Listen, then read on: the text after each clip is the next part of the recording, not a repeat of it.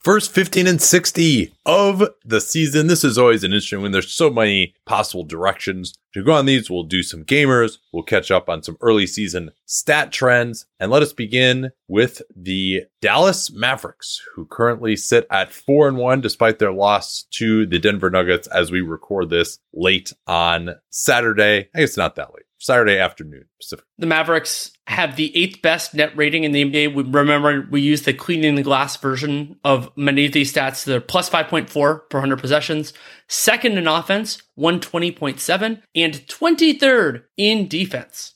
Yeah, and I wanted to make a correction from yesterday. The in-season tournament, none of the in-season tournament qualifying games are on the second night of a back-to-back, but some of them are on the first night of a back-to-back, which actually is kind of too bad, although I just don't think it logistically would have been possible unless they're going to reduce the number of games in the regular season. But like Chicago, for example, they're flying to Denver for the second night of a back-to-back today after their in-season. So that is going to probably prevent some teams from going as hard as they might have liked to. So just a quick correction from yesterday. Let's get into the Mavericks. Yeah, we're using ESPN's BPI at this point now with the sad demise of 538.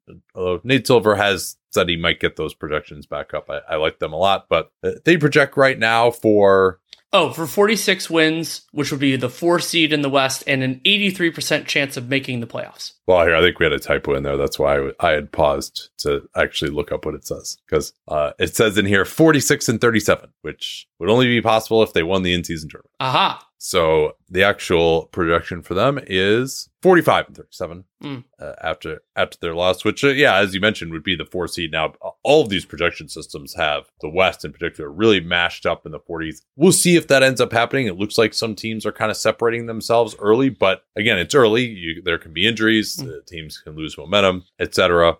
So, Nate, can I start this with just Luka Doncic's counting stats and the basic advanced stats, like the top line numbers, because they're astonishing. Yeah, well, as the father of a just today turned 19-month-old, I love counting. 33.8 points, 10.4 rebounds, 9.4 assists in 38 minutes per game. And for those of you who like the advanced stats, 30 PER, 29.6 if you want to be specific, 65% true shooting on 35 usage. That's Basketball References version stat. Oh, and a 43% assist percentage.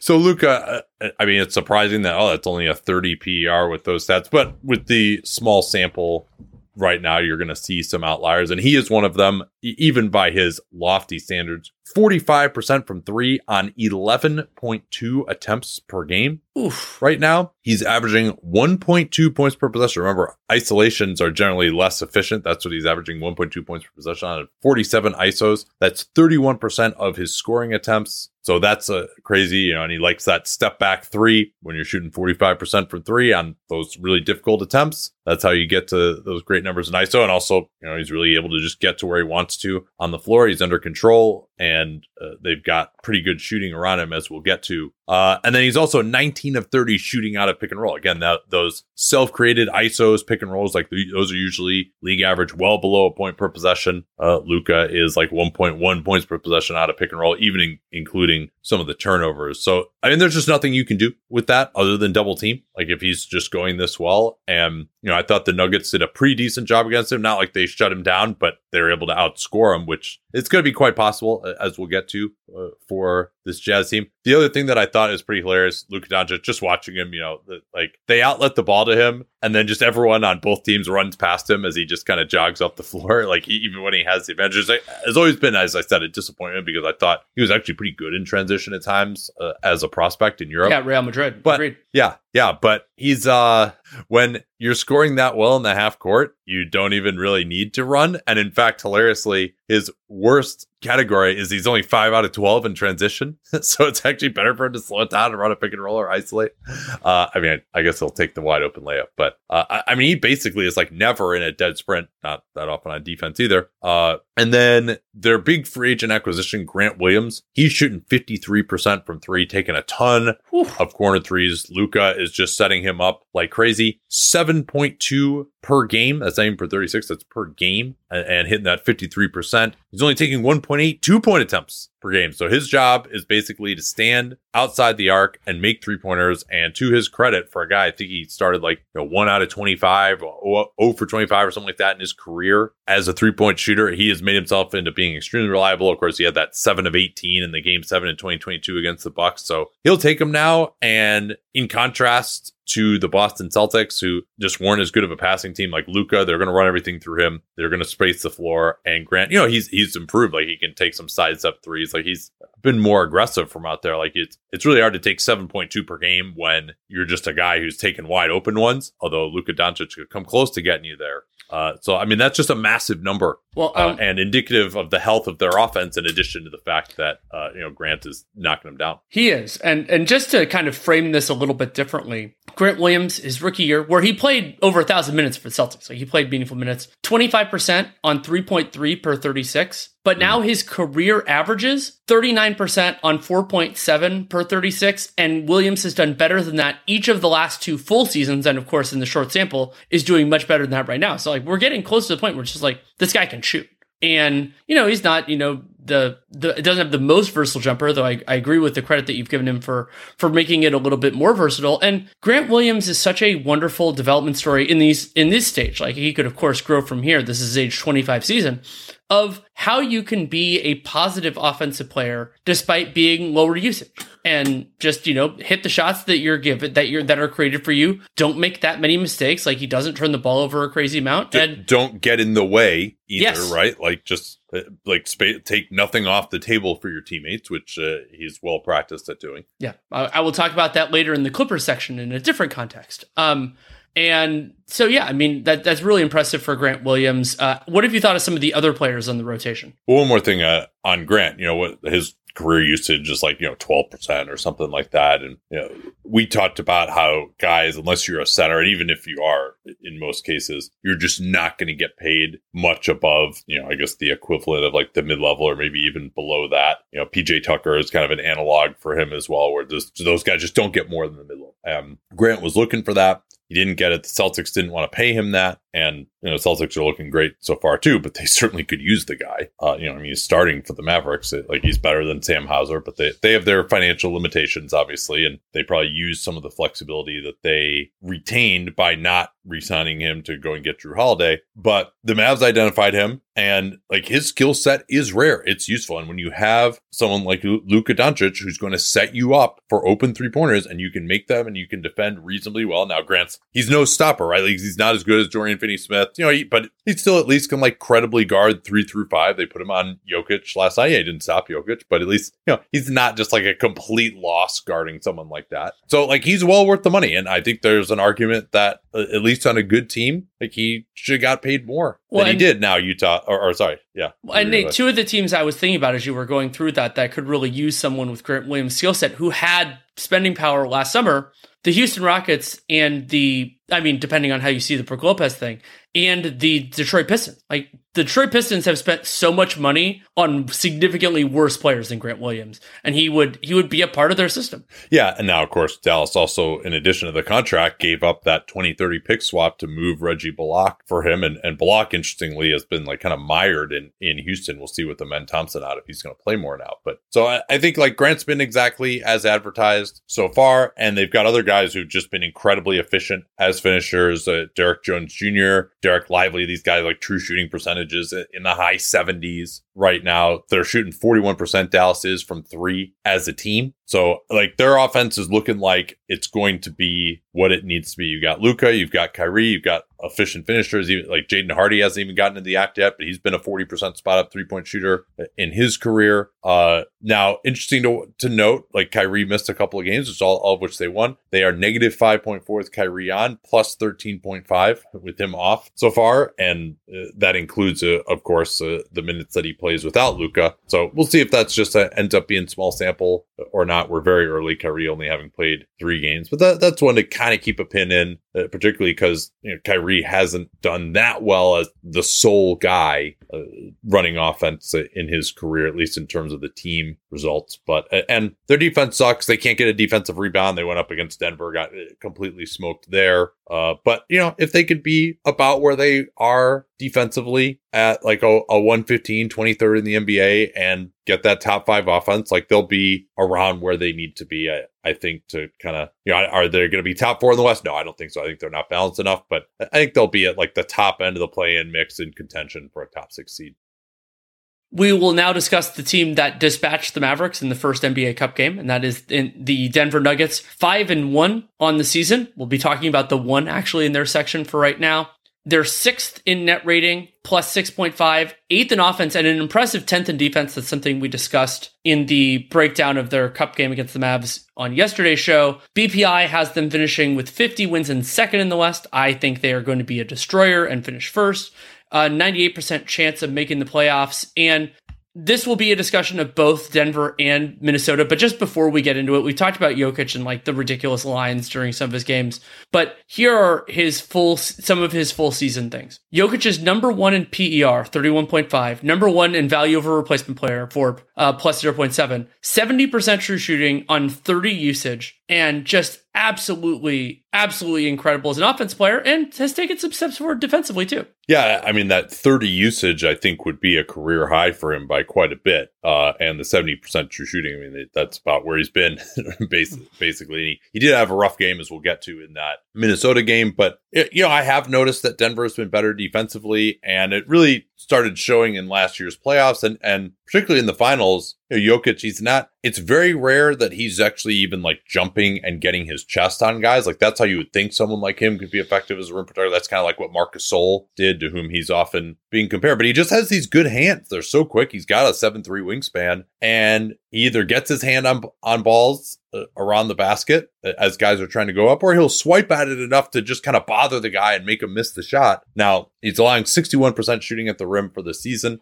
That's much better than he's been in previous years. But again, I noticed this during the playoffs as well, that he was bothering guys a little bit more, and I chalked it up at the time to just guys not doing a good enough job finishing, because Jokic's career numbers are, annually is among the worst in terms of percentage allowed at the rim. And 61% is still not great for a center, but it's a lot better than 70%, particularly when you have other good defensive players around him. And he's also 3rd in the NBA in contests, which is usually about what it ends up being. And that was part of the theory for why he was not very valuable as a defensive player, because of the fact that he's contesting so many shots, but he also is, the percentage was so bad. But, if he's getting better there, and his anticipation has always been pretty decent, and just generally seems to be playing a little bit harder defensively as well. I think another thing that's really helped is he just doesn't get in foul trouble as much anymore. And so he just is able to play better. Like when he would really struggle in previous years, and you saw it briefly in that Lakers game, was when he would be in foul trouble, and then just like he's not one of the, like Amari Stoudemire was like this too. Like guy just like can't play as a big in foul trouble and just completely backs off. So I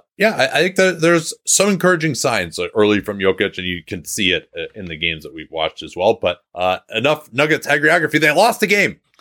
They did, and this happened to be one of those stretches I had a window and wanted to watch Wolves Nuggets. They had a pretty fun playoff series last year, and talked a little bit about that with Matt Moore, because he follows the Denver Nuggets closely. And part of his theory is that, it was a weird first round series and everything else like that, because the Nuggets didn't exactly sprint to the finish, but that the Wolves have a lot of bodies to defend Jokic. And this game started out incredibly well for them. Minnesota had a 9-0 run, and then eventually it was a 28-21 first quarter. And it was absolutely, whichever way you want to phrase it, it's a defensive win for the Wolves, an offensive loss for Denver. They've been just this unbelievable offense, but they had a 92 offensive rating in the game, turned it over on 19% of their possessions. That's 15 turnovers overall, and 6 of 33 from 3, including Jokic, Michael Porter Jr., and Jamal Murray shooting a combined 2 of 15, which is not exactly what you're hoping for there. A couple of interesting strategic elements from this game. Something that I really enjoyed that Chris Finch went to was that in the Jamal Murray only minutes. So they're basically staggering. The Nuggets are largely staggering Jokic and Murray, meaning like I call it a stagger plus, where it's like they play together, but it's also they make sure that at least one of them is on the floor at any competitive minute. And so in those minutes, you have a little bit of a different challenge guarding Jamal Murray because he doesn't have his pick and roll partner, but he's still one hell of a basketball player. And what Chris Finch did is overwhelmingly, he defended Murray with larger players, Kyle Anderson, Jaden McDaniels, most notably among them. And so that takes away some of the power game that Jamal Murray likes to go to. I think of that as his kind of default when Jokic is not on the floor because you don't have the handoff game. And when you have that bigger guy there, Murray can't necessarily move them. And also, Jokic isn't occupying the help defender. So the drive game doesn't work nearly as well, even if Murray has a speed advantage. And so I thought that actually worked really well. And I don't know how many teams can pull that off as a template. There aren't that many teams that when it's the non-Jokic minutes can have defenders that big, that good. But I thought it really made a difference for Minnesota. Yeah, Jaden McDaniels got rave reviews in that game, having returned now from that calf injury. And he's, has proven himself to be one of the better lockdown perimeter defenders in the league. So that, the Wolves just have a lot of bodies to throw at the Nuggets and just to make things a little bit more uncomfortable. I think just looking at Jokic's stat line for him to take 6 3-pointers in a game, particularly a regular season game, that to me kind of shows that he's not quite as comfortable. Like he'll take those when he's wide open, but that's kind of just like not what he wants to do, particularly in a regular season game. And so I think that shows that they had kind of, as you like to say, the metronome, like they kind of were able to disrupt it a little bit. They were. And I thought it was telling, in the competitive portion of the game, to my eyes, Anthony Edwards was the best player on the floor. And he was doing more as a scorer than as an assister in this one, in part just because of how the offense was flowing. But he was driving well, was very successful, was 7 of 12 on twos, but then also got to the line 8 times. And, I thought he held up fine defensively. I thought that, Edwards, possession to possession, I think that sometimes his defensive capability is a little more overstated than his defensive impact. But I thought he did a nice job. In Denver, they stress out all of your different players because of all the off-ball actions and everything else they do. So I thought Edwards did a nice job there. One of the other things that amused me about the game is that Jokic does have really good hands, but there was a play where he did that swipe down that Jokic is very, very good at, and Rudy Gobert is going up and the ball goes out of bounds, and so they call it just, out off of Jokic's hand, and Gobert goes completely aggressive on the refs. And I'm like, they're doing that. Jokic completely hacked him. It was absolutely a completely missed call. And it's I do feel sympathy for Gobert. I've mocked his offensive limitations a whole lot. And he did go 0 for 7 from the field in this win. But I did feel for him in that moment for sure. Last thing on the Nuggets before we maybe transition to the Wolves a bit more. The saying that the eye test is better than stats, but stats watch every game and the eyes don't. Been noting how, it seems like the Nuggets look pretty good with this new revised bench unit, and now they're staggering Jamal Murray and Nikola Jokic. Not bad. Well, I just wanted to check out. I was pretty sure they'd be fine. I had to check the numbers. Murray on, Jokic off so far. 118 possessions, -10 net rating, 102.5 offensive rating, 112 defensive rating.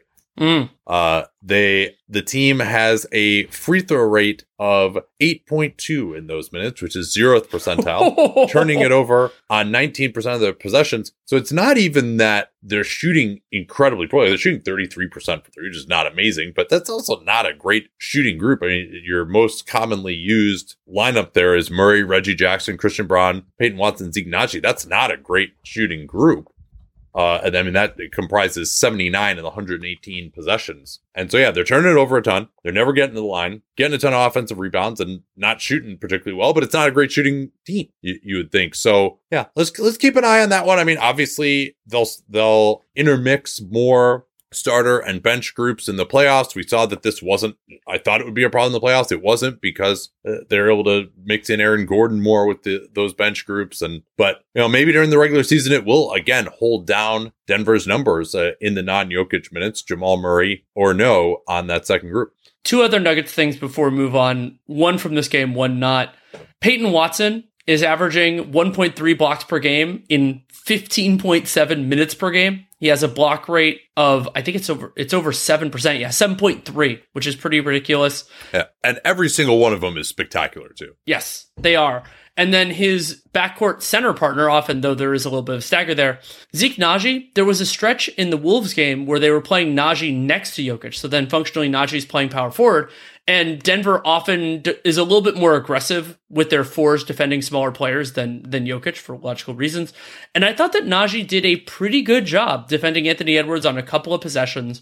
I don't think you want him doing that all the time, but I was impressed with how Nnaji moved his feet. He also had a good three make that I actually want to talk about in the Wolves section. And yeah, we can make transition. Do you want to give the Wolves stats? 2-2. It has been quite the roller coaster for them. They had a huge lead in Atlanta after a great first half, completely blew that as DeJounte Murray, who actually was the Wolves, ironically, were the team that was rumored to be in the mix for Murray. And then they don't get Murray and they end up getting Rudy Gobert instead. So Murray drops in a 1-2. Then they have this great win at home against the Nuggets. But after that big win, 5.8 net rating is 7th in the NBA, 21st on offense and 2nd on defense. And they're projecting for 45 wins as well, which would be the 5th seed, playoff odds 82% for ESPN's BPI.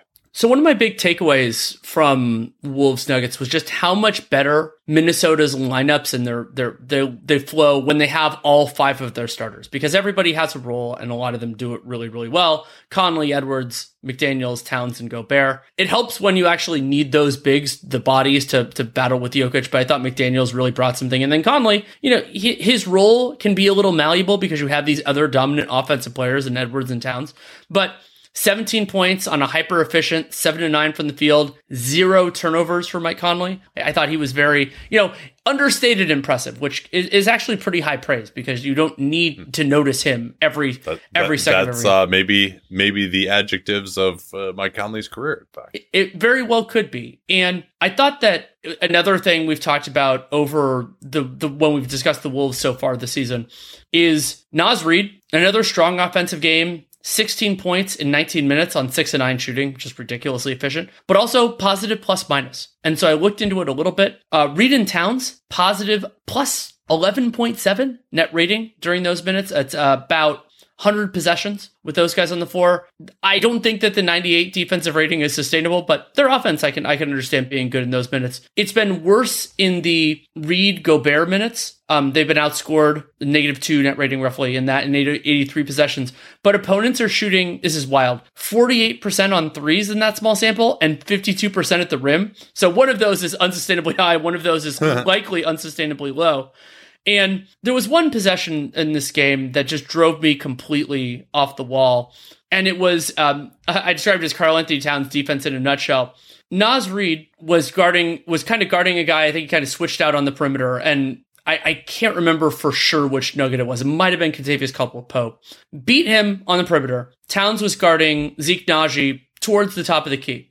Karl-Anthony Towns takes a step and a half away from Nnaji, not to really do anything, but just like, I guess I should be closer. And then all it did was create the most open passing lane in the world to Nnaji, who takes and drills the three from the top of the key. It's just like, it's helping without helping, but in some ways it's more infuriating when it's a guy who's A, center sized, and B, like, should actually be helping. It's different when it's like Curry or some of these other smaller dudes where it's like, okay, they might not have the chops. You're like, Karl-Anthony Towns could be doing better. He could have actually helped, and he didn't help, and then they just conceded that shot. One other quick thing. Quick thing before we move on. I haven't heard anything about it, but there was a play. Jamal Murray went down. He went knee to knee with Karl-Anthony Towns on both knees, different contact, so that I think it was like left to right and then right to left. I've almost never seen that before. It looked extremely painful. I hope he's okay. Like, as somebody who has shitty knees, like, I'm just like, oh no. Oh man, if you have shitty knees, I'd perish the thought of what adjective would apply to mine. Apocalyptic? Anyway. Let's turn to the Houston Rockets. Sure. The Rockets are 1-3 on the season, 27th in net rating, -7.5 per 100 possessions, 20th in offense, rebounds, which is actually a little bit better than I expected. But, we're dealing with small sample size here. 26th on defense is a pretty big disappointment in the early going. BPI projects them to win 30 games, which would be second to last in the West, and gives them, the Rockets, a 1% chance of making the playoffs. That's not very high. No. Yeah, in terms of the numbers, it's not like opponents are shooting the lights out on threes. 20th on offense, I think, is actually pretty decent for them, and shooting 37% from three is totally respectable. Part of that has been through Dylan Brooks, who has 74% true shooting on 17% usage. Pretty sure that 17% usage would be the lowest of his career by a mile. Maybe as a rookie, he was a little bit lower, though. I think his rookie year, they were tanking, and he kind of got all he could eat down the end of that year. But that 74% true shooting would certainly be a massive career high as well. Big part of that is he's 13 of 23 from three, but I didn't think that he is as bad of a shooter as he has shown at times the last couple of years, particularly in last year's playoffs. I mean, if you think about the playoffs in 21, he had a really nice series against the Utah Jazz, and he's always was a scorer coming up more than a defender. And obviously there are a lot of things that were wrong in Memphis, and perhaps it was even his comments in the media where he's putting a lot of pressure on himself. Maybe it was just the people telling him not to shoot, and he felt like he should not. And I thought that he got blamed too much for his shot selection in Memphis, because if you looked at the numbers when he played with their three stars, his usage was actually 13%. Now, he also needed to make shots during that period, which he didn't necessarily. And, of course, he poked the bear, and the bear won in last year's playoffs, and they felt like they had to reset the culture, and then he was a lot of control,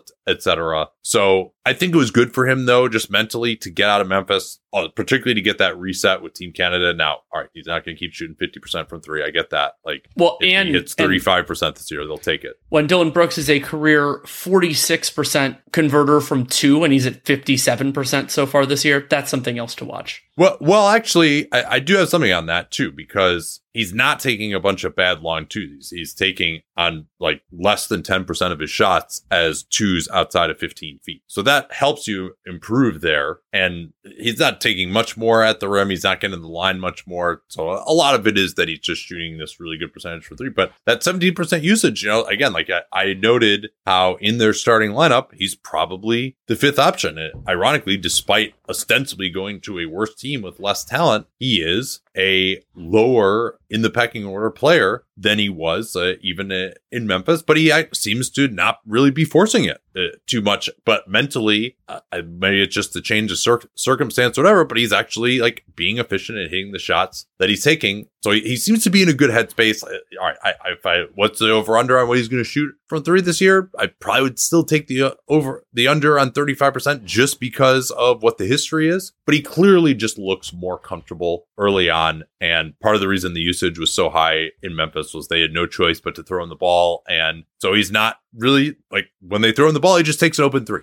They're not asking him to create. He doesn't feel like he has to create, but he also seems just because he's on a different team, maybe also quite frankly, just because he got paid a lot, right? He doesn't feel like he has to press and put up numbers.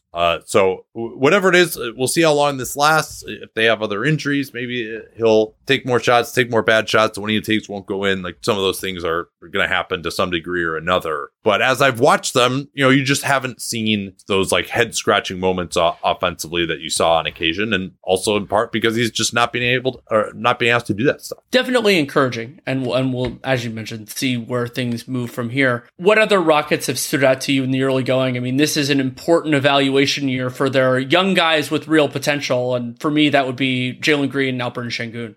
Yeah, Jalen Green, just not great so far. We'll focus in on him more, but 27% usage, 51% true shooting. Okay. Not really assisting at all either, which was, I saw that particularly in that Warriors game that we watched, where you just the defense is just not really reacting to him, and you're kind of playing him straight up, and he's got 51% true shooting. He's not setting up his teammates. Well, Alperen, yeah, go ahead. Sorry, quick interjection. Something that's been a real disappointment for me, and I'll do more parsing later on in the season. Jalen Green, with his athleticism, I thought he could be a successful inside the arc player, make good finishes around there. He converted 50% of his shots from two his rookie year, 47% last year, and then obviously only 137 minutes so far, 41% so far this year. That's why he's true shooting. He's actually done reasonably well from three. He's made 35% on 5 per 36. Like, you can live with that, but you can't live with that when you're not making your twos and not like living at the line, which he's doing okay there, but he's not doing great.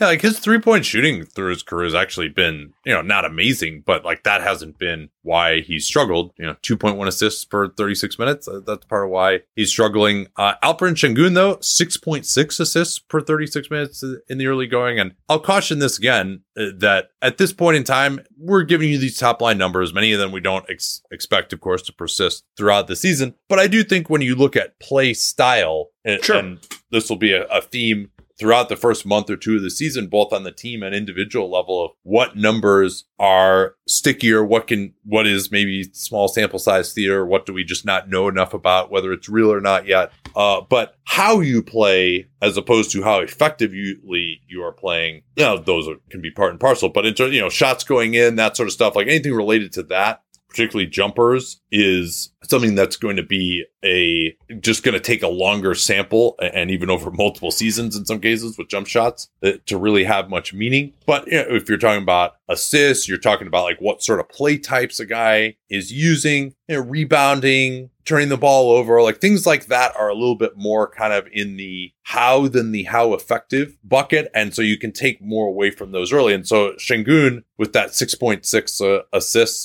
per 36, that's really solid. They're really running a lot of stuff through him. It's working pretty well.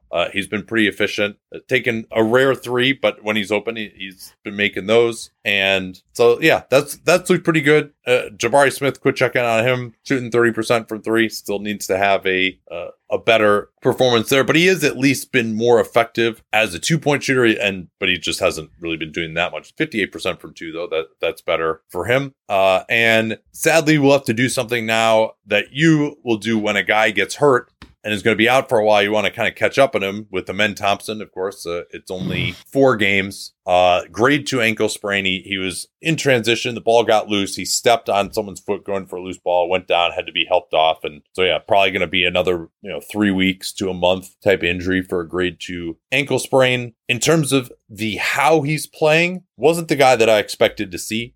I thought, and this has really surprised me, because at every level that I'd ever seen him, I thought he was like a pretty relentless offensive player. And he took half of his shots from three. He was 2 of 11 on those. Now, 7 of those did come in the opener. He played a bunch of garbage time there and was negative 34. But yeah, you just don't want Amen Thompson. I don't care whether his 3 is looking better, which, it's like slightly, but not great. You don't want him taking half of his shots as threes. He's been to the line 8 times and 14 drives in 67 minutes, which is a pretty low number. I just was expecting more there. Expecting him to do more in the half court, getting to the basket. 68% overall of his shots are jumpers outside of 15 feet. So that's just not the guy that I was expecting to see in terms of his aggressiveness. Only 3 field goal attempts on drives all season. So we just haven't seen the level of aggression from him getting to the basket.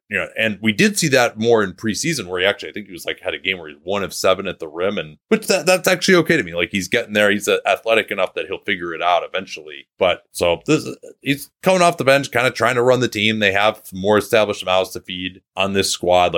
You understand maybe some of the reasons for that. He's just trying to not screw up and earn some time on a team that's trying to win, just fit within a system. I get all that, but I wanted to see the guy who's just relentless pushing in transition, relentless attacking the basket. And they haven't run a ton of pick and roll for him yet, but we're not going to get to see him for a little bit now, and they're kind of down to it with really Aaron Holiday as their only backup guard who can do much off the dribble, and Aaron Holiday might not even fit that description, quite frankly.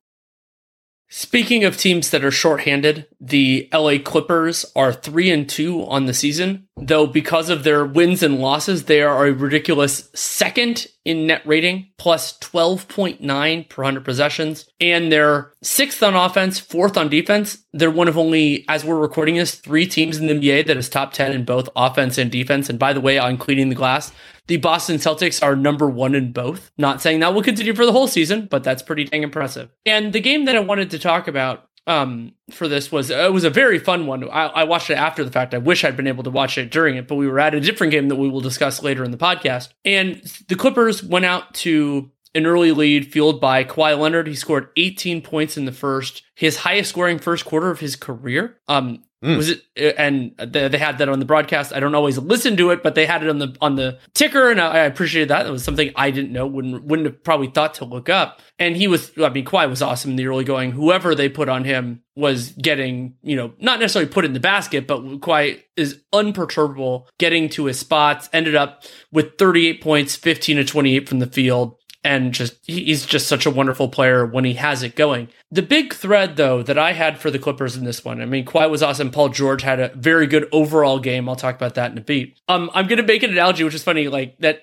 I think Nate's going to be surprised that I'm the one who does this. But I was thinking about when I do especially a weight related workout, I have this phrase in the back of my head that moves to the front of my head at the very end, which is DFIU, which is don't fuck it up, basically for me. And if the idea is like, I've done well, I still need to do more, but the most important thing is to not make a mistake. You're getting tired. Sometimes you get sloppy. And so the idea is basically like, you've done good work. All that you have to do is just handle your business. And I realized over the course of this game, in part because James Harden is not yet available, it looks like he'll probably play Monday against the Knicks as his opener. And then you also have all the guys they traded out who are unavailable, plus they're dealing with a couple absences, including notably Terrence Mann, who we don't have a return timeline on him yet. So it led to the Clippers starting two of the most anti-DFIU players in the entire NBA in Russell Westbrook and Bones Hyland. And it isn't necessarily always on the offensive end. We talked about Russ's shot selection and some of the ways he can get tunnel vision. It's more those guys on defense, where Westbrook had a play late in the game where he just went for a no-hope steal and fouled the Lakers. And Bones Hyland gets lost on defense all the time. And they're not supposed to play as big a role as they're playing right now, but it's just the idea of you have these two wonderful high-level players who both had really good games overall, and it's not like they lost this game because of Russ and Bones Hyland, but it's just the anachronism of it just really, I would say it tickled me and it frustrated me at the same time. Does that make sense? No, absolutely. Now, Russ, of course, this was his first game back in the Lakers version of Staples Center. And yeah, it was a Russian line of 9 of 21 from the field, 3 of 6 from 3. Interestingly, he actually hit a big 3 as the Clippers authored an improbable comeback to force overtime in the fourth, which we could probably talk about in a second. Yeah. But he also had 5 fouls and 6 turnovers, 8 assists, 11 rebounds, 4 of them offensive. So it was a very Rusty. Well, and they were outscored at his minutes despite a whole lot of overlap with Leonard and George, who were both positive. Yeah, and I thought Kawhi, he had that amazing early start. It was the second night of a back-to-back. They'd beaten the Magic the previous night, and he had the 38 points, 15 to 28, but wasn't able to be efficient late, as it looked like the game had been completely salted away by the Lakers, and then they blew it, as we'll get to. But I thought Kawhi looked exhausted. Yes, by the that's end. A great call. I think, and he managed to summon a little something right down the end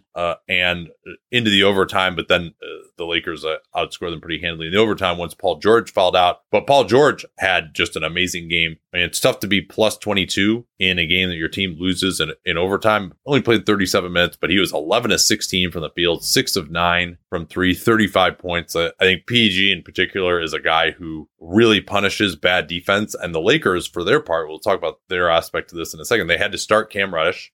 Not that Taurean Prince would have helped, but he warms up and then suffers some knee soreness and doesn't play. And they tried to play Max Christie. He really struggled, 1 of 7 from the field, but they had to use him on some of the wings. He wasn't quite ready for prime time yet. I still think there might be a role for him to play. So Cam Reddish was really the guy, and I thought his defense was okay down the end. I didn't watch much of the beginning of this game, but I saw the fourth quarter and overtime. So what else I would from say the Clippers standpoint, or do you want to? I'll go Clippers standpoint first. A couple things. So the Clippers, even with their shorthanded nature, they started Westbrook and Bones, and Norm Powell came off the bench and played 35 minutes, and it was an overtime game. He played a lot late, but something that I like about Powell coming in, you need to time this right as Ty Lue, is he's an aggressive driver and can be a successful one. In those minutes where the starters are still on the floor, but they're kind of tired, he actually can be really good, not only for taking some of the scoring load away from your tired starters, but just like the other team just being like, we have to, like, this guy who has way more energy than us. Like, there are teams that in soccer that do this too, where they like bring in an energetic player, like at a point when the other team is tired, and it can work well. I like that for Powell. He had a pretty good game overall.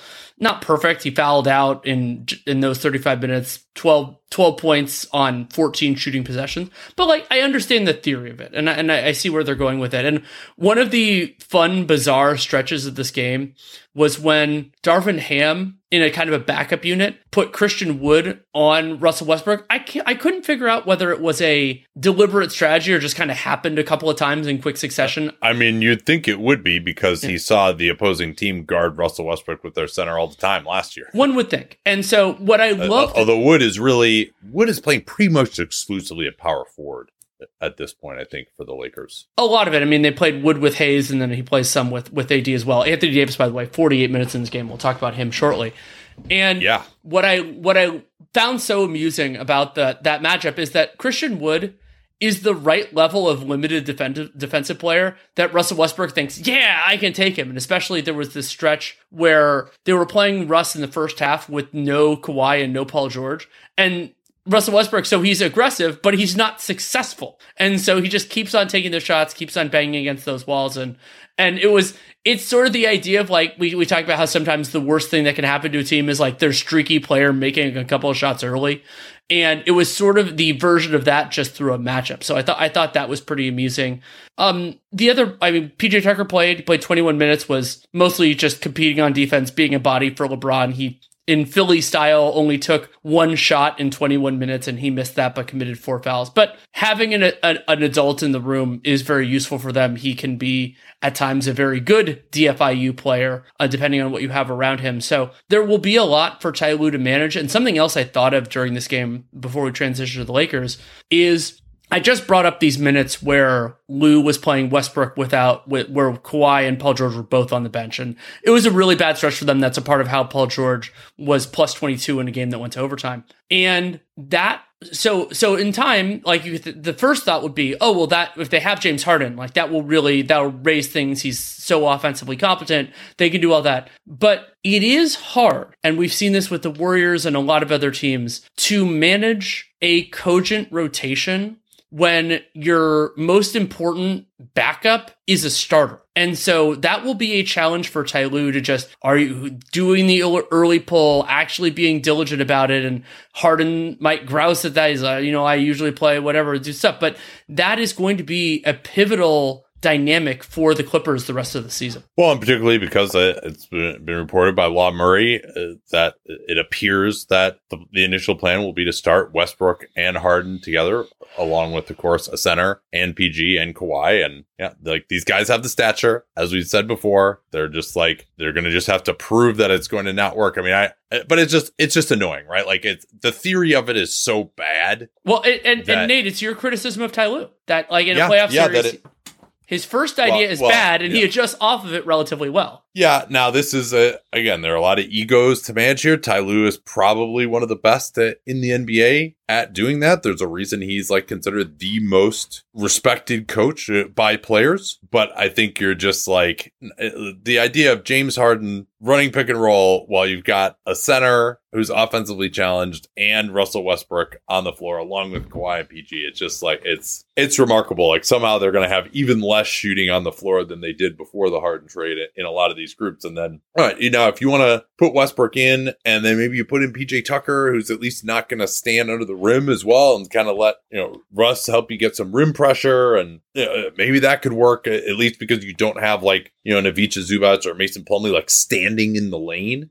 Now his man might be standing in the lane, but at least you got the defensive 3-second rule to help you there some of the time. So yeah, it'll be fascinating to see how that turns out, and interested to see how the Clippers look in their next game. Now, Kawhi did play the back-to-back. He played a bunch of minutes, and they knew that they didn't have a game until today.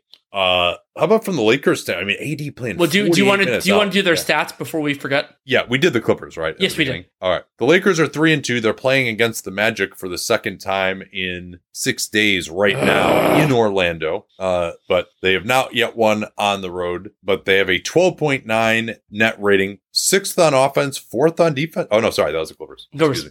The Lakers have a 0.7 net rating, 14th in the NBA, 16th on offense, 9th on defense. They've had a pretty difficult schedule so far. And well, so something I want to start. I want to start hold with. on a second. Oh, go ahead. Here, let me actually find their projection first. Yeah, they're projecting for 45 wins per BPI. A lot of these 45 win teams in the West, all projected for right around that 5th seed type of area, and they are given an 82% chance of the playoffs, 60% chance of making the top 6. And yeah, you're saying you wanted to move on to something about them. Well, about the game. So to me, one of the important elements early on was that, I mean, Kawhi's going crazy, and the Lakers were able to maintain loose contact early. The Clippers eventually went up by, I think it was 15 or 17, through a couple of big D'Angelo Russell threes. He ended up only making 3 in the game, but D'Angelo Russell, 7 of 12 from 2, 4 of 4 from the line. So he eventually had 27 points and 6 assists on 21 shooting possessions. That's a pretty effective game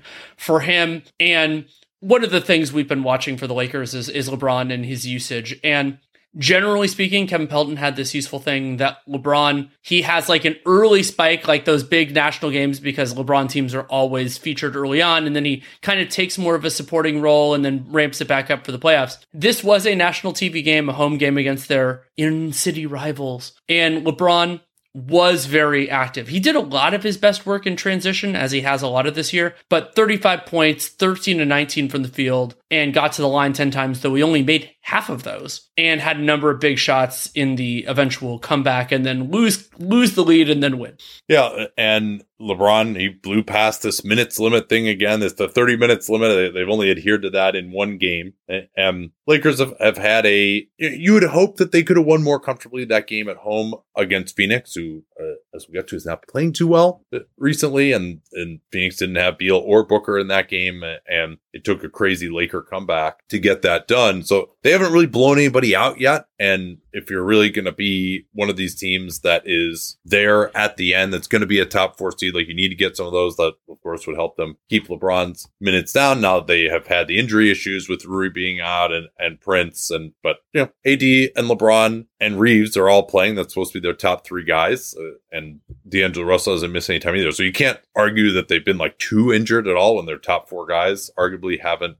I guess Gabe Vincent has been out too, but they still not enough to really have an excuse for like not playing that well. But hey, I mean, you can't complain. They beat the Clippers for the first time in like 4 years at Staples, so that was impressive. And what did you make of Cam Reddish in this one, getting that start, playing 37 minutes? I thought that there were some moments where he did a very good job. He had one where he just took the ball from Paul George, and then I think that one led to a layup. And then had another where Reddish stayed strong on a Kawhi drive and blocked him. That was Reddish's only block of the game. But he did lose players every now and then. I thought it was the closest to an actualized Reddish defensively that I can recall seeing. Not that I have an encyclopedic memory of Cam Reddish defensive performances.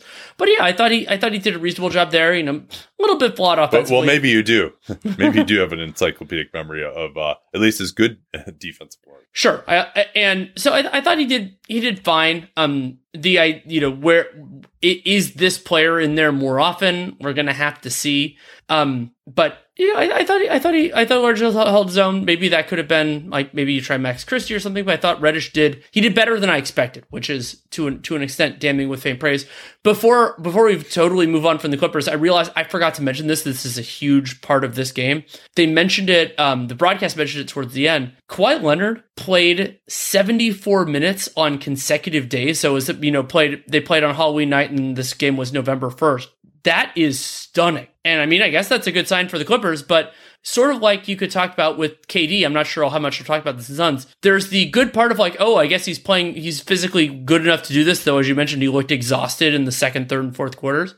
But there's also the point of, this isn't the part of it that matters for these guys. And they're older, and they're going to have everything. And it's not only the like enhanced risk of injury, but also the like, the fatigue of doing this throughout the year. So I'm sure both the Suns and the Clippers are saying, when we're at full strength, we won't need these stars to play that many minutes, but it is still something to monitor. Yeah, and the old phrase is, you can't win anything at this time of the season, but you can lose it. But that goes both ways. You can lose enough games that you're just not going to get a good seed, and that you're probably drawing dead, at least as far as like winning a championship. Shout out Memphis. So low in the bracket. Oh, yeah. This is not their section yet, but we'll get there. But then, of course, you can also lose it by like tiring the guy out too much. But I think, they've tried it the way of let's put these guys in safety glass until later now. And also worth noting that Kawhi is now 2 years off of the torn ACL. He did play back-to-backs in the 2021 season, though he didn't in the 20 season because he still was dealing with that quad tendinopathy. So he and the team seem to believe that maybe it is like safer and better at this point for him to be doing this. But they kind of tried it the other way and it didn't work. So you might as well try it this way, I guess maybe is the thinking.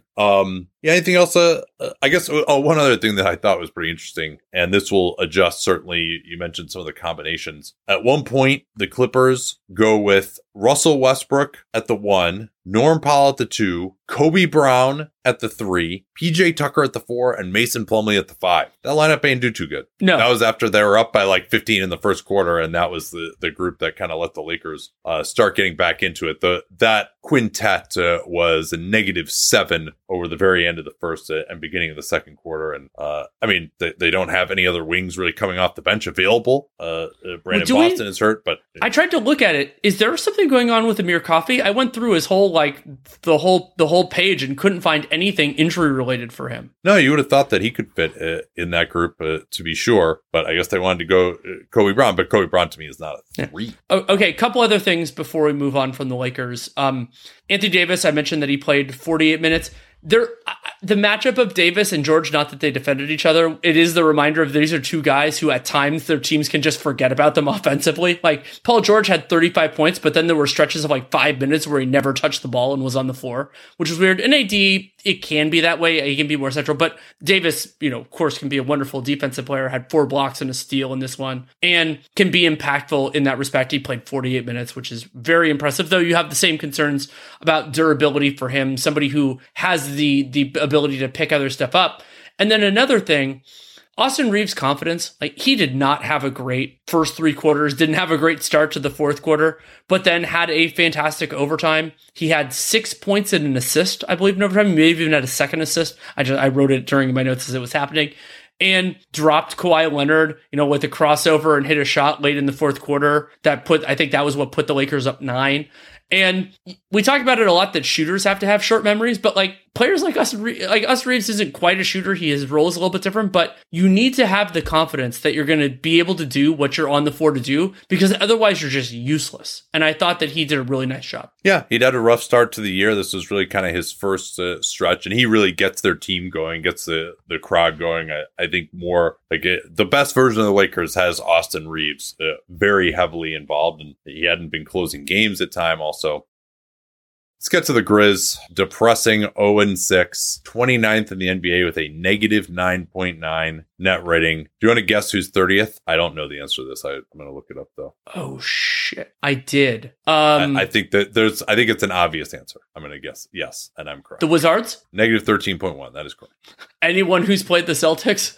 But they have beaten Memphis. Yeah.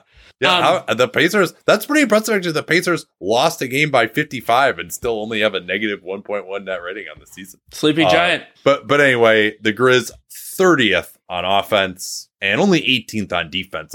In some ways, the 18th on defense is a little more disturbing to me. They're projecting now for the 12th seed for BPI, 36 and 46, 14% chance at the playoffs. And Desmond Bane has been playing as well as you could reasonably expect for him, particularly with some of their point guard troubles. They've had to run everything through him. They played him 42 minutes in that game against the Blazers that they lost last night. Jaren Jackson Jr. has kind of been up and down offensively. He's had some efficient moments. I haven't felt like he's been necessarily a generator of great stuff, but he's been able to be efficient in his offense. Do I think he's been effective as what I would consider a number 2 option for these guys in terms of just like running stuff through him, setting up others. That's kind of more what you expect from like a number 2 option when you think of just like being able to run plays for a guy. So yeah, he hasn't been that. I don't know if it was reasonable to expect that, but he's been playing fine. Like his offense hasn't been the problem. It's just everyone else has sucked.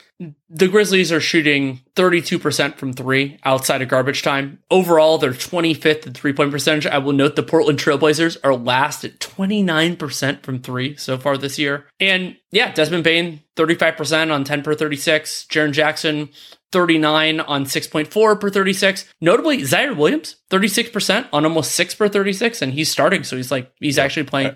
I've seen some signs from him. Like it seems like maybe he's kind of back on track to like a decent rate of development because last year was such a lost year with him with all the knee troubles. But you're still asking way too much for him to be one of your 5 best players at the point in time. For sure. And some of the guys that are struggling from 3, Luke Kennard, 2 of 17. Xavier Tillman, 4 of 17. David Roddy, 5 of 17. So Roddy's the best of those at 29%. Then Marcus Smart, 12 of 40. That's 30% for you, those of you scoring at home. And the big thing I wanted to look at, just kind of big picture, is how are the Xavier Tillman minutes going? And he came off the bench. They started David Roddy in that Blazers loss in the NBA Cup. Overall, a negative 10 net rating when Tillman's on the floor, 334 clean the glass possessions. And that's not, their defense hasn't been horrendous. It's basically a 111 defensive rating. It's that their offensive rating is hovering around a point per possession, 100.6. And as you would expect, the Tillman playing with Jaren Jackson minutes have gone better for them defensively. 104.5 there is strong. But the offense has been so abysmal that they still have a negative 6.7 net rating. They're shooting 57% at the rim and 32% from floater range, which are both bottom 10 percentile in those minutes, which isn't great. And something that I thought was interesting, overall, the numbers when Tillman's on the floor and Jaren Jackson is not are poor. The defense hasn't been as good. There is some opponent shooting stuff in there, but they've defensive rebounded pretty well. And considering that's Tillman at the 5, David Roddy at the 4, I think that's pretty impressive. Yeah, I mean that's we're digging deep for impressive with these guys, but maybe that's one thing we can point to. Anything else you wanted to hit on with these? A couple just briefly, when Jaren Jackson's on the floor and Tillman is not, I didn't go all the way through like all of the splits here. A 118 defensive rating. Negative 12 net rating, which is bad. 225 possessions. That's actually one of the bigger samples that's out there. And remarkably, that group, so Jaren on, Tillman off, they're 31st percentile or worse in all 4 defensive 4 factors and bottom 20th percentile in 2 of the 4 offensive ones. So like those lineups have just been pretty awful this year. And that was the big takeaway for me. Part of why I wanted to do the Tillman stats is that in the Blazers game, it just didn't seem like Memphis was generating any advantages. And I think that this is a group that, that if they had that, it kind of reminds me to an extent of some of the more frustrating Orlando Magic teams, though they were more flawed defensively than offensively at times, where it's just like, if they had a best player, which they do, he's just suspended right now, all of this would make sense. But without that, it all falls apart. So how screwed are these guys? Opponent shooting luck has been pretty rough. They don't give up a ton of corner threes. In fact, they are 3rd in the NBA in it preventing corner threes. This is very kind of Mike Budenholzer-esque. But they give up a ton of above the break threes, 29th in the NBA overall in opponent 3-point attempt rate. And when your opponents are shooting 41% from 3, that's a big, big problem. That is a big part of why their defense has struggled, is just opponents going wild on above the break threes. That is something that will surely normalize for them, although they are still holding opponents to pretty poor shooting at the rim, only 59%. So there are, like, Jaren Jackson isn't just like playing absolutely terribly. He's been able to stay on the floor a little bit more too so far this season, which is good because they don't have the litany of replacements like a Brandon Clark or a Kyle Anderson that they've had for him in the past. God, how many times are we going to just long for like the days of Kyle Anderson and D'Anthony Melton and Brandon Clark, though he got hurt? Obviously, it wasn't a transaction on this team. So there's at least a little bit of hope that their defense can come around a little bit. They haven't been as good in transition, I don't think either. Like, I think that's actually one place where Marcus Smart is well behind what Tyus Jones would give them in terms of running. And Clark was a big guy for their transition game too. So that they haven't been able to, and of course, Ja is massive there. So they haven't really been able to do much in transition. It's just very odd to me that they're not playing John Conchar at all. They were barely even playing him even when Kennard was out. And all right, you're going to go with Roddy. He's more of a 4 anyway. That's not necessarily Conchar, but Conchar's pretty rugged. Like, he can play down or play up a little bit if needed. And other thing, rotation wise, Jake LaRavia out of the rotation. They still haven't really given Kevin Lofton a chance, but their backup point guard minutes going to Jacob Gilliard. They also brought in Vince Williams Jr., who I can't say I know a ton about. He was their second round pick in 2022. I think he might still be on a 2 actually for 10 minutes in the Portland game. He played a fair amount for the Hustle last year, but I didn't watch. The only time I watched the Hustle was it? They played the G League Ignite, so I actually saw a little bit of him there. Anyway, I think we can move on to the New Orleans Pelicans. Pelicans are a surprising, we'll talk about why, 4-1 overall this season. They are 15th in net rating, despite being 4-1, slightly above water, plus 0.2. 23rd in offense, 6th in defense, but BPI's positive on them. 43 wins, which would be 7th. They're firmly in that morass. 68% chance of making the playoffs. I will throw it to you, Mr. Duncan. Yeah, so they're 4-1. That's really important. They banked 4 wins. We've seen this team get off to absolutely awful starts at times before, though notably not last year. They also have had just so many times where they've just gone totally in the tank for stretches during a season, as happened a year ago when Zion Williamson went down. And 23rd on offense, 6th on defense, 0.2 net rating, as you said. So you might think that, okay, you know what's coming here. I'm going to say these guys are a paper tiger. They're not a 4-1 level of team. They haven't played like that so far. Now, that doesn't mean that they can't continue this success by playing better with some of the talent that they have. They're getting Brandon Ingram back today from missing a couple games with the knee issue. Zion didn't play in their victory over Detroit on Thursday on a back-to-back. That's just a big win to get that with all the guys they have out, including Zion and Brandon Ingram, to win that game on the second night of a back-to-back against Detroit. But here's why I think they're a total paper tiger, though, even more so than that 0.2 net rating would indicate. CJ McCollum, Zion Williamson, and Brandon Ingram all have negative net ratings. Historically, they've played pretty well with Zion no matter who's on the floor. Not this year. This year, they are actually negative 8.7 net rating with Zion on the floor, 7.5 net rating with him off the floor. Now, they're still positive in cleaning the glass because that includes a little bit of garbage time. So, and interestingly enough, the big difference there is much more on offense, where they have a 98 offensive rating with Zion Williamson on the floor. That is unheard of, right? Like, this is a guy who at his best, it didn't matter who else was on there. He was making these guys into a top 10, almost top 5 offense just completely on his own. And, they've defended pretty well when he's either on or off the floor, but their defense is, as I was saying, a total paper tiger. So they're somehow 6th on defense. They're like, oh, watch out. They're not going to be 6th on defense again this year. I think I already made this joke earlier, but it's continued still. I was like, yeah, they're not going to have the same opponent shooting luck on threes. No, opponents are shooting 28% on threes this year. That is by far the lowest in the league. In their 4 wins, opponents have shot 34%. That was Detroit. 21%, OKC. 19%, the Knicks. And those are both on like really high volumes. I think both the OKC and the Knicks were shot like 37 attempts. And then 28% Memphis. Now that they had a great comeback win against OKC in OKC on the first night of a back-to-back. So again, they deserve credit for sticking with it and banking these wins, but they are just not going to continue to defend at this level. Now, I'll put it this way. This is like what I like to say about this. Like, if they don't start playing better, they will regress. They could play better, but the way they have played so far will not sustain for even, I would say, a winning record, not to mention like a high level winning record. What we got here for Zion Williamson in his top line numbers in the games that he has played. He did sit out that back-to-back, as I mentioned. Not fantastic, and definitely different from what we've seen from him before. Still 22 points a game, 7 rebounds, 4 assists. Like, those numbers aren't really that different, but then you dig down below it and it's really striking. 53% true shooting, career average is 64, 30% usage, And as you compiled the stats on this, so where his shots are coming from is different and in a way that is small sample size concerning, but if the sample size gets larger, big concerning. Yeah. Now, what I will caution before we get into this is that Zion historically, if you even look at the beginning of last season, and he'd missed the entire year, obviously, with the broken foot before that, it really took him probably about 10 games to really ramp up to the level where, you know, people were talking about him playing almost MVP level of basketball for a month and a half or so until he tears the hamstring at the beginning of January. So like he's historically kind of not taken a while to get comfortable. Athletically, though, in addition to the fact that they don't have a lot of shooting, they've just got a lot of backups in there with him as well. Again, every time he misses time with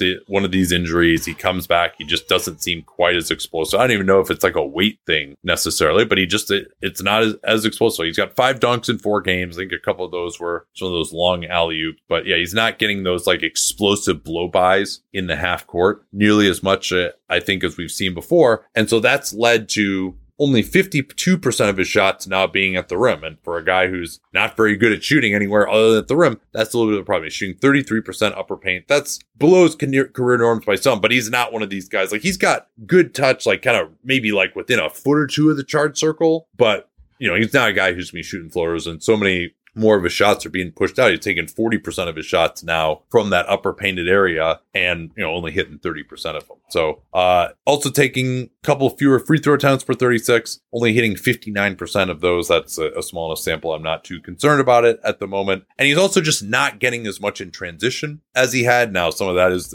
Jose Alvarado is a guy who really juices the pace. He's been out for them. You know, CJ's not a guy who's really going to push it too hard. But maybe Zion could grab and go himself. Well, when you only get 9.8% defensive rebounds as a power forward who's huge and can jump, yeah, it's gonna be a little hard for you to grab and go. You gotta get the grab part of that down first. That's kind of disappointing. Like maybe he's doing a little better job boxing out. Like Jonas Valanciunas, who he plays next to, inhales a bunch of defensive rebounds, and that's what he's out there to do. But I mean, come on, man, you got to get more defensive rebounds than that, even just for their offense, if not for their defense. And Nate, because I'm sorry. Go ahead with Zion if you have more stuff on that. The only thing I was gonna have there too is, and again, talking about how the guy is playing, perhaps rather than how effectively. 9% of his possessions as a pick and roll ball handler this year, rather than 15%. Now, you know, they've got Matt Ryan, who's been playing reasonably well for them. He actually has the best high minute net rating on the team, even though he was claimed on a 2-way off of waivers and just jumped right into playing for them. And they've got Jordan Hawkins, who's been playing some. I'm sure we'll dig into him at a later point. So, you know, they could run those JJ Redick style pick and rolls with Zion. But to me, a lot of Zion's work, like his post-ups have been inefficient. He'll kind of post up 15 feet away from the basket and try to rip through and get to the basket with that left hand. And that he hasn't been as effective on those either, but more going to the sort of the isolation post up than pick and roll ball. So yeah, we haven't seen much of the point Zion. So yeah, these guys are, like, again, fantastic that they've won 4 games. They battled pretty well, but they're going to have to get some guys back, or just the guys who are there are going to have to play better for them to maintain this pace for sure. The last thing I wanted to say on the Pels, since we've dwelled on it so much over the years when it went the other way, plus 12.2 when Jonas Valanciunas is on the floor, negative 7.3 net rating when Larry Nance Jr. is on the floor. I don't expect that to maintain. That is interesting. I don't expect that to necessarily sustain, but we talk about it a lot, so only fair to go the other way. Oklahoma City Thunder, 3-3 on the season, positive net rating plus 1.3 per earned possessions, 12th in offense. Sorry, apologies, I got on the wrong line. 10th in offense, 21st in defense. BPI projects them to finish with 39 wins, which would be 10th, the last play-in spot, and gives them a 32% chance of making the playoffs. We're not going to talk about the Thunder as much. I mean, they were part of the main game we talked about yesterday. We've talked a lot about them a lot over the course of the season. So I guess the question I'll have for you is, are there threads that we either need to flag right now or just kind of talk about a little more than we have so far? Yeah, well, I think just the putting together the math of their offense has some very fascinating threads. as you said. And Chet Holmgren is one of those. 78% true shooting. We're not talking 70% true shooting, 78% now. He's 13 of 23 from three, shooting about 4.6 per 36 minutes. That's a good number for a center. That's kind of Miles Turner sort of range. It's not quite Kristaps Porzingis, but that's enough, right? When we do our center rankings, we kind of talk about the center position is largely binary. There's either guys who take them or guys who don't at all. And the guys who take them are going to be 4.0 per 36 minutes or higher. Like, that's enough where, okay, now the defense really needs to respect you out here. And we've seen guys, some of these centers that are guarding him kind of fly by him on closeouts. He's been able to attack that. That's really been probably most of his offense. We haven't seen him in pick and roll as much. They've been team drive, right? Shai Gilgeous-Alexander, first in the NBA with 117 drives despite only playing 5 games. J-Dub is 7th with 81 in 6 games. Josh Giddey is 15th with 72 in 6 games. So they spread the floor. They don't run a ton of conventional pick and roll. They just want to try to create some confusion, let you take your man one-on-one, get into the lane and distribute from there. But Chet, again, for that usage, 78% true shooting, even if the 3-point shooting goes down to something like the high 30s, which I think is about where he is going to be. Like, he's been pretty good at the shooting the ball, and he had nothing to do but stand around and shoot for a year. Lou Dort is 16 of 30 from 3. Again, that's probably not going to sustain. He hit his first 9 shots on the way to 26 points yesterday, midway through the third. Can I do another ridiculous Lou Dort stat? Oh, yeah. 72% true shooting on the season for Lou Dort. And one of the things I talked about Joe Masada before the year is that Lou Dort was going to have to kind of scale back the usage. And I think he's done that. He's managed to be more efficient than he has been. And he hasn't been kind of hijacking the offense with these headlong drives that he's been doing. I think he's kind of fit into the role that he's needed to be in. Interestingly enough, Cason Wallace is like 10% usage on the season for a guard. That's just, absolutely infinitesimal. So the other guy that I really want to talk about, I mentioned he's 15th in the NBA in drives. Josh Giddey, Shai, and J-Dub, their 3 main off-the-dribble creators, are combined 14 to 51 from 3. They are not making the off-the-bounce 3 really at all, and that makes their pick-and-roll game a little more difficult, although, again, it's not hindering the drives. They're still getting into the paint. But Giddey, he's at 26% usage right now. 46% true shooting, 44% from 2. And when you consider that Giddey is very often being guarded by someone who's smaller than him, almost invariably being guarded by someone who's smaller than him. He's being guarded by, in most lineups, the 3rd best perimeter defender on the other team. And he's only taken 9 free throw attempts in 6 games, despite 26% usage. His free throw rate is like 10%. It's awful. And he's also shooting poorly from threes, 4-15 from 3 on the season, not taking a ton, not making them, and 44% for 2. Yeah, that's what I was going to say. 45% from 2, taking 14 twos per 36 minutes. That is definitely a concern. Oh, could I give a crazy Cason Wallace stat? He's shooting 75% on threes and 72% on twos. So it's hilariously small sample because Cason Wallace in total has taken 26 field goal attempts on the season despite playing 136 minutes. So he has a 10% usage rate and 87% true shooting. It's insane. Yeah, I would like to see him shoot more. But just to finish up on Giddey, sorry. He's got to find a way to get more efficient.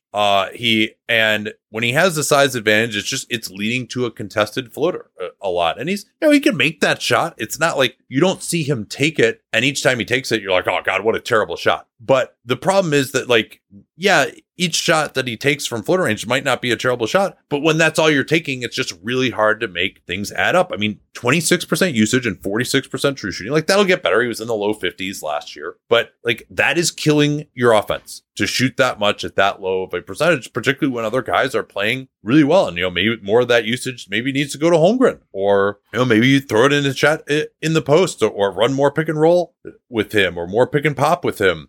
Or J-Dub can get more to J-Dub is 21% usage. And like we talked about yesterday, I'm not sure how good his handle is to really ramp that up even further as a true fulcrum of the offense at this point in time. So you might argue, particularly because Jay was out for a game, Giddey kind of needs to be doing this. All right. And he is their best passer. So I understand that aspect of it. He is just unbelievable as a passer, though a lot of that kind of comes as a standstill guy out of the post or sideline out of bounds. When he's really on the move, it's not as impressive. But the thing is, Giddey's going against smaller guys. Some of those floaters need to turn into layups they need to turn into the threat of a layup that then forces help and a pass, or they need to turn into free throws, right? Like he needs to just get more of a power game against these small guys where he's putting guys in the goal, forcing them to foul him, as opposed to just, I'm going to work to a spot and float something up. Like you're just like, you got to shoot over 50% on those shots. And there's just, sorry, he's not Nikola Jokic. Like maybe he'll get there, but like that's a really, really tough way to make a living. And if you have someone with 26% usage and 46% true shooting on your team, like you can't be a great offense. And I think these guys actually have a possibility of being a great offense if they can sort some of these things out.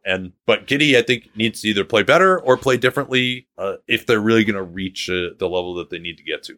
Speaking of teams that need to play better to reach the level that they need to get to, the Phoenix Suns. The Suns, after their loss to the Philadelphia 76ers on Saturday morning, afternoon, depending on your time zone, 2-4. Though they do still have a positive net rating, plus 0.7, 14th on offense, 12th on defense, and their BPI, Dan compiled it before that game. I think it takes a little bit to upload.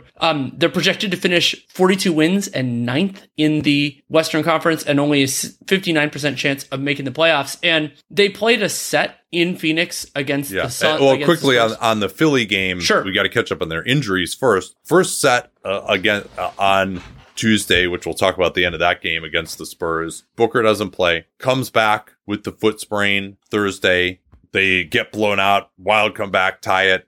Spurs end up winning. We're going to talk more about that. And then Booker, they take their road trip to the East Coast, and Devin Booker doesn't play. He's experienced more soreness in that foot. Like he rushed back. They shoot 9-35 from three. It wasn't close in the end against the Sixers in the fourth quarter. And KD, he's really just on the burden on him is just way too high right now. And he's been fine, but I don't know. Like he hasn't looked like the guy who maybe was able to push the Nets to like really great heights kind of by himself. Like he hasn't really been able to do that quite yet. So their center issues, like Yusuf Nurkic has really struggled the last few games. He's 4 of 14 in 23 minutes. Like that's pretty incredible for your center to be 4 of 14 in a game. And so yeah, they couldn't hit a three. So yeah, they're in there's some trouble. They're 2-4, but I mean the bigger thing is like Bradley Beal.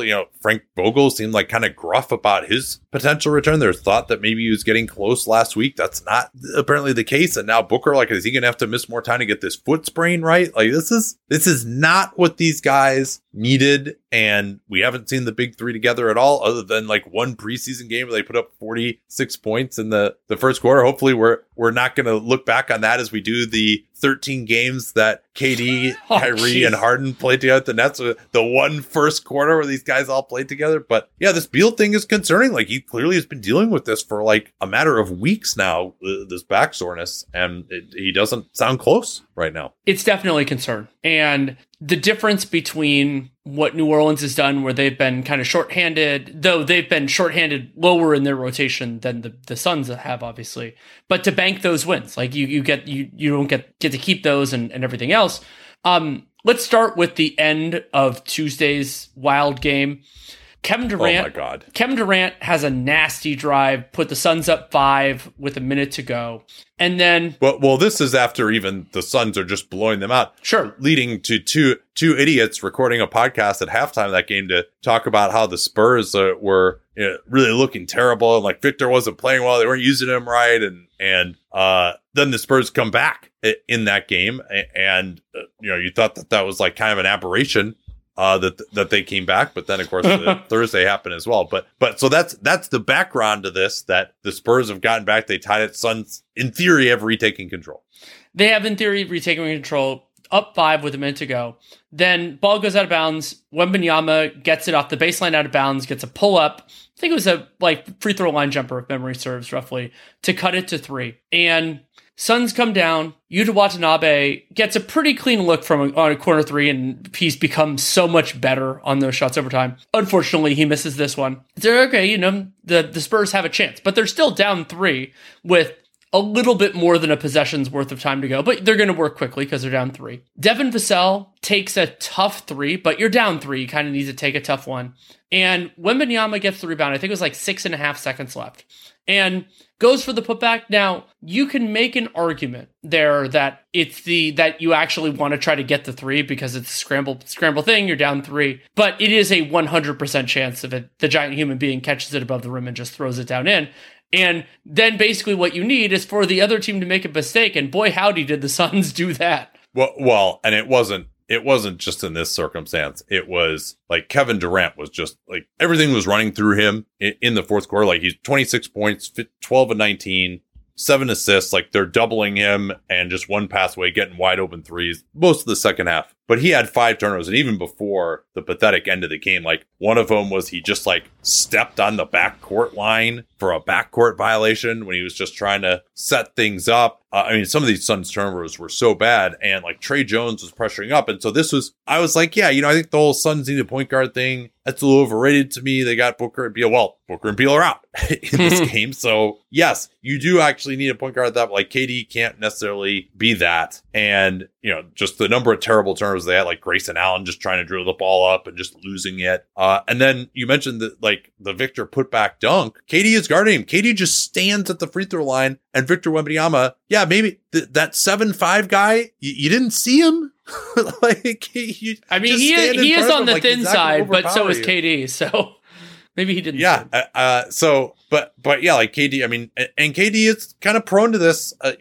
I thought he got rid of some of these habits in Brooklyn when he was really locked in. But, I thought in this game, he just did not take care of details. I mean, that one in some respects was an even bigger mistake than the end. But yeah, just the number of mistakes that the Suns made, just not getting into their offense, turning it over. Some of the lineups from Frank Vogel as well, admittedly without their 2 good guards, were really struggling in terms of, there was one lineup where they didn't have Eric Gordon or KD on the floor, and you've got like Grayson Allen and Jordan Goodwin like trying to go right at Victor Wembanyama. That was not that great. I even wrote in my notes like maybe they should put Bull out here just to get like some kind of shot creation for these guys, because they just like the only 2 guys on the team who could dribble are Gordon and KD, and they took them both out. Both those guys actually played pretty well. So I mean, the Suns lost this game while shooting 18 of 39 from 3. Yeah. And it was truly incredible. It is. And let's get to the last possession. So what happens is Wembanyama gets the putback dunk, roughly 6 seconds left. And the Suns, I'll mention this once, and then I'll mention it at least 3 more times later. They had a timeout left. And oh my God. Oh yeah, this is the opposite of the thing you're always advocating for, by the way. This is the risk of it, I guess. It is the risk of it. However, there is a way to mitigate that risk, which was a big mistake that Kevin Durant made. So to not be a wuss with the ball. Well, there's that. But so the Suns inbound it right away. Kevin Durant is running to the corner, but he's also a giant human being who's a wonderful free throw shooter. And so they give him the ball, and the Spurs, basically, they have a man, I can't remember for the life of me who it was, between Durant and the rest of the court. As I mentioned, he's in the corner. And then what happens is Keldon Johnson was just kind of around on the play that led to the Wembanyama putback. And so he runs, and remember, so it's very limited time left. And so he kind of runs from behind Kevin Durant, reestablishes himself in position just because Durant's not all the way in the corner, he's just pretty close. Knocks the ball out of KD's hands, recovers the ball. KD turns right into him. As well. And he just grabbed it out of his hands. KD looked at the ref, and I was like, man, what are you looking at the ref for? Like, maybe run after the guy because you just, like, you're up one and you just turned it over in the backcourt. But I was like, this is the cleanest steal I've ever seen in my life. Yeah, there was no, I didn't even see hand-to-hand contact on it. And then Johnson gets the ball and does exactly what you should do in that circumstance, sprints straight to the rim and gets a finish. And yeah, Josh Okogie reacted incredibly well, goes vertical, and Johnson had a great finish around him. I thought it was a really good play by Okogie to get there, and Johnson was able to go through him and get the layup still, and yeah. And so there is, so the argument that I've made for years is you can go for the inbound and then you could call the timeout if it's not working. But in this case, so San Antonio did something really right and Phoenix did something really wrong. The thing that San Antonio did right is when you have, so you don't have that much time left. So time is actually the biggest enemy that you have. It's not the Suns. And you should foul quickly unless you have an advantage that is stronger than that. And having the player stuck in the corner, the time is running down, everything else. And I mean, Keldon Johnson, I don't know how much they realized like he was right there, but Kevin Durant, I don't know if it was not realizing, not knowing that he had timeout, or not realizing the trouble he was in, because there was a spot of a couple of seconds where he could have just called the timeout. Or, I mean, honestly, if he had just thrown the ball into the front court, they would have been fine too, because there, enough time would have passed. The ball would have been in the air for like a second or whatever it would have been. But yeah, bad recognition. And so San Antonio goes in. That win pushes them to 2-2, though now we can do their full stats. Spurs 3-2 on the season, still 21st in net rating, negative 4.6. 13th in offense, 27th in defense. We'll see how that shifts over the course of the year. Spurs are projected by BPI to finish last in the West with 27 wins and gives them a 0% chance of making the playoffs, which I think is a little bit too harsh for them, especially after this nice win that they had in Phoenix, the second one. And where I want to start with that, we only saw Josh Okogie play 12 minutes. He started the game. And the reason why was, if you've watched Wembanyama, and you and I saw him in person in that preseason game in San Francisco, is playing a non-shooter, low-usage guy when the other team has Victor Wembanyama on the floor is catastrophic for your offense. Well, and that was the big thing to me of this game, was that Victor, I was complaining to John that Victor was just not doing enough around the basket on either end. And I thought that he really changed up to do that. Now, he still was 2 of 7 from mid-range, but 9 of 9 at the rim. And as you mentioned, it was really messing up the Suns around the basket, right? Like, I think Devin Booker, the first play of the game, hard drive, goes right in and Victor blocks him. And that's just like the tone that needed to be set. And then the other thing that was so good, I mean, that 9 of 9 around the rim, right? I mean, they had some ridiculous dunks, but the Spurs were just finding him in the flow of the offense, in semi-transition, and just throwing it up to him. And we saw that kind of teased in the preseason, how ridiculous that could be. And this guy, it's just his catch rating. We've never seen anything like this. Like nothing close. Like that's, and probably not something that I was as focused on, of just like where you can throw the ball that he will catch it. And then his coordination, like even if he's kind of like, you can kind of like tip it back in over his head or turn in the air. Like the coordination there was one, is insane. There was one in the third quarter where I think it was Trey Jones just basically threw the ball. It felt like it was straight up in the air. Wembanyama's not facing the basket, catches the ball at not the peak of his jump, but pretty reasonably close, and then just turns and throws it in, but never drops it. It was a no dip put in. And it's just like, well, what the hell do you do there? And the answer is you can't let him get that position. But the elements that Wembanyama can get to with him, and we're starting to see this a little bit more, that just don't have counters within conventional basketball, is beyond exciting for me. Because he could do stuff with the dribbling and the ball in his hands. That's really fun. And I mean, Wembanyama could be a more fun player than some of the other iterations, but there is some truly unstoppable stuff here. And I mean, Jones in particular, there were a couple of good passes by other guys, including Devin Vassell. They're understanding now that we talk sometimes about like the math and the geometry of the floor is different with, 3-point shooting or anything else. It's different with Victor Wembanyama because you could throw the ball in places where just no one else could touch it. It's kind of like that super tall tight end in football or other things, but it's more extreme than that, because he could just get that in other places. He's also a pretty quick jumper, especially for his size. So you don't have to lead him. It's not like, like you're throwing it up to Boban or something like that. Like you could throw it up and he'll probably get there, which is really exciting. And the idea of Wembanyama at the 4, I was a little bit frustrated by it at times, in the idea like, you maximize it. Like if you play a guy who could space the floor and everything else. But the idea that he can occupy basically the entire weak side when a team is playing somebody like Josh Okogie out there is something different, and it's working better. And the other thing is that, like I talked about with that play where he got the ball really high and just never dipped it, the only counter, there are two, but the big one is you can't play those players. Like it's something where you have to change what you want to do. And Phoenix, they're shorthanded right now, though Devin Booker did play in the second game, and as you mentioned, he's now dealing with another absence. But it's a game breaker. It is something fundamentally different than what we have seen before. And I know, I think it was on TNT, like Shaq made a comparison to Bol Bol. No, this is a different universe of player, not only in terms of his size, but in terms of his capabilities, even as a teenager. 38 points, 15 of 26 from the field, 3 of 6 from 3, 5 of 6 from the foul line. And, like, that's going to come too. Like, he's going to be shooting 10 free throw attempts per game, I think, when he's fully formed. Can I make a note on that? Yeah. It was one of my favorite things from this entire game. So there was a play where Wembanyama in the fourth quarter got a lefty dunk, and he didn't draw the foul call. The exasperated look that Wembanyama gave the ref was exactly Tim Duncan's. It was the same, like, eyes wide open, mouth a little bit open, and just frustrated and quizzical. And it's like, yes, it was like somehow that's like mind meld has happened. I was delighted. Yeah, Pop's really been watching a lot of film with Victor. But yeah, like, and even at 8 defensive rebounds, which is good. I think that's been one of the areas that I haven't liked as much for him. So yeah, that 38 points and 10 rebounds in 34 minutes, plus 21 game best. And just to get up 26 shots as a rookie big in 34 minutes, like, that's just even to generate those shots is incredible. And, I think the Spurs are just finding ways. Like, it's been more the case in the fourth quarter.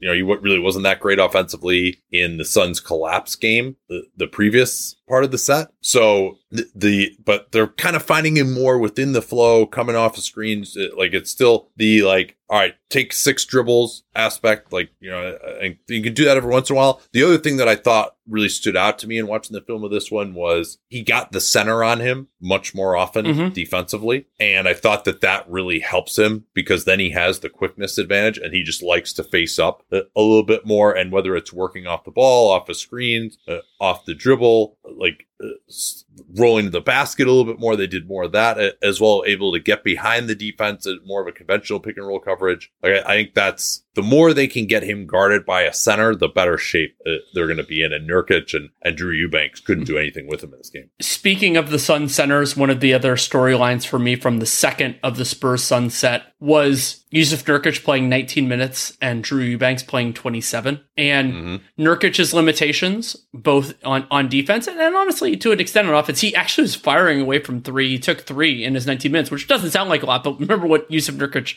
he took a lot more last year, but generally what he has done.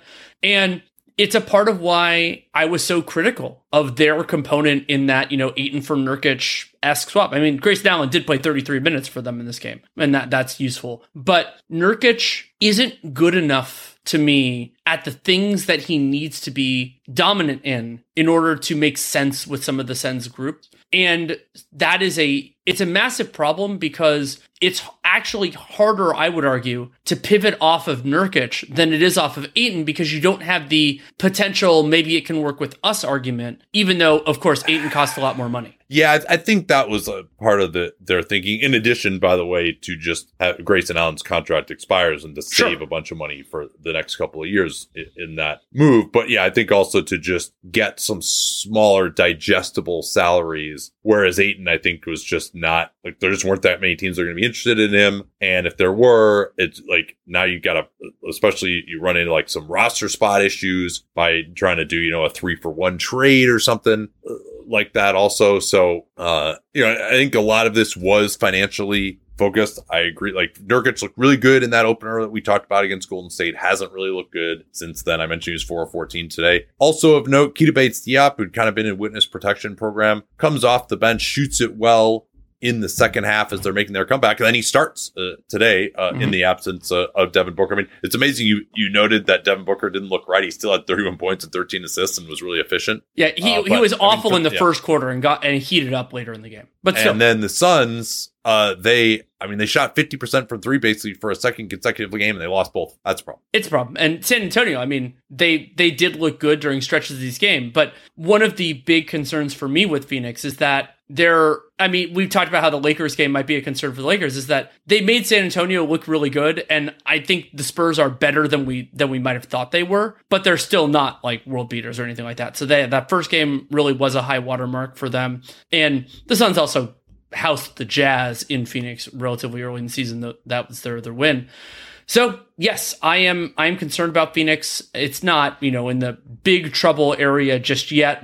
Hopefully Devin Booker's injury is short-lived and everything like that. But it is something not only to lose some of these games, one of which was you should have won, the other of which you were completely outclassed in against what you might think of as an inferior opponent. All right, last bit we'll talk about here is the Warriors and Kings who we saw play in person on Wednesday night. We'll save the Blazers. Want to talk more about Shaedon Sharpe and the Jazz, Walker Kessler and Jordan Clarkson. Probably save that for a future episode here. But this was 102-101. Warriors win it at the buzzer through a Klay Thompson jumper from the foul line against Davion Mitchell. It went back and forth down the end. Both teams were just kind of scoring at will. I'll just kind of go through what the back and forth was. Sure. But so the Warriors don't call timeouts to get the 2-for-1, despite having 2 timeouts with, I think, about 38 seconds left. And Kings are trying to pressure up. This is one of Draymond Green's favorite things. The other team tries to pressure up on the inbounds to just kind of run almost a blind pig action, but in the backcourt where, okay, you're trying to deny him, we'll just throw the ball ahead. And now you're behind the guy that you're trying to deny. They hand it over. Steph Curry comes downhill. Malik Monk picks him up. And Steph Curry, with a ridiculous dribbling move, gets to the dotted line, floats up a floater to go up 1. Kings come back down, don't really have anything going. Domantas Sabonis on a pick and pop from the top of the key, just has to fire it late clock over a contest and banks it in to put the Kings back up 1 again. And then the Warriors inbound the ball to Steph. Go no timeout. Not very fast, though. Yeah, they don't take a timeout to advance it. And I thought this actually kind of informed what took place where Steph went into isolation mode and hit the game winner on Dort. They set a screen at half court or near half court. Actually, I can't remember whether the screen was set or not. I thought Mike Brown I don't think it was off the cuff. I don't think it was. I haven't seen a highlight of it since I saw it live, but I don't remember the screen. So they put good pressure on, and Domantas Sabonis just comes up. I think Mike Brown was calling for the double team. You could see Sabonis come and meet him at half court and actually just kind of wave for another guy to come over. And they force the ball out of Steph's hands to Draymond Green. Steph tries to cut back door. They do a great job of denying that. And then Klay Thompson is on the opposite side. Davion Mitchell kind of turned his head, lost him. Klay cuts the ball. Mitchell is there. Klay does the nice forearm shove off that's totally legal these days. And going to his left, Klay was like, yeah, if you get me going to my left, I'm pretty tough to stop. I'm like, yeah, you probably should know that he's going to go left in that situation, Davion Mitchell, but he didn't. And Klay hits the jumper from the free throw line to win it as time expired. Pretty exciting. Great crowd in there as well. There's only been 2 Warriors home games this year, but I thought the crowds were really good in both of them. And what else do we have kind of from? I guess we can let's talk about kind of the strategy at the end of the game. Maybe I want to start with the Kings stats before we forget.